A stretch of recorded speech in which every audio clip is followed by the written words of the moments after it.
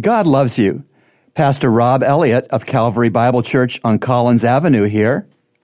Let's talk about Satan's blinding of persons. We all know persons who are not trusting in Jesus Christ to be their personal Savior.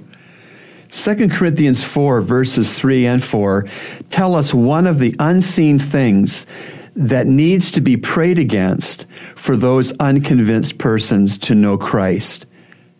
And even if our gospel is veiled, it is veiled to those who are perishing, in whose case the God of this world has blinded the minds of the unbelieving, that they might not see the light of the gospel of the glory of Christ, who is the image of God.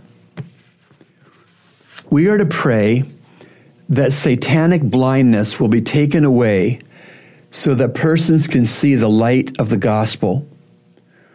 Why don't you make a list of persons who need Christ's salvation? And then why don't you start to pray for God to give those persons spiritual sight? God the Holy Spirit is the only eye surgeon who can give sight, the sight that is necessary to understand and to act upon God's offered salvation in the person and in the work of Christ. Remember, God loves you, and He's proven it with Jesus' cross. Today's encouragement has been brought to you by the Christian Counseling Center located at number 58 Collins Avenue. To reach the center, call us at 323-7000.